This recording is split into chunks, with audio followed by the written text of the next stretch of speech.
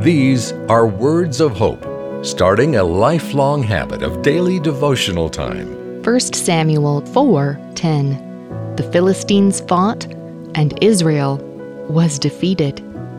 The Israelites thought if they just brought the Ark of the Covenant to the battlefield, they would win.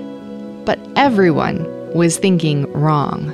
Our faith does not consist of magical arcs or actions.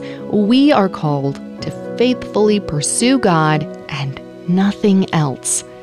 And it is by God's presence and the grace of Jesus that victory comes to us in salvation. So let's fix our thoughts fully on Jesus, who gives us the victory.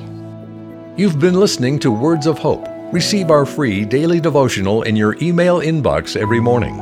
Our website is woh.org/radio.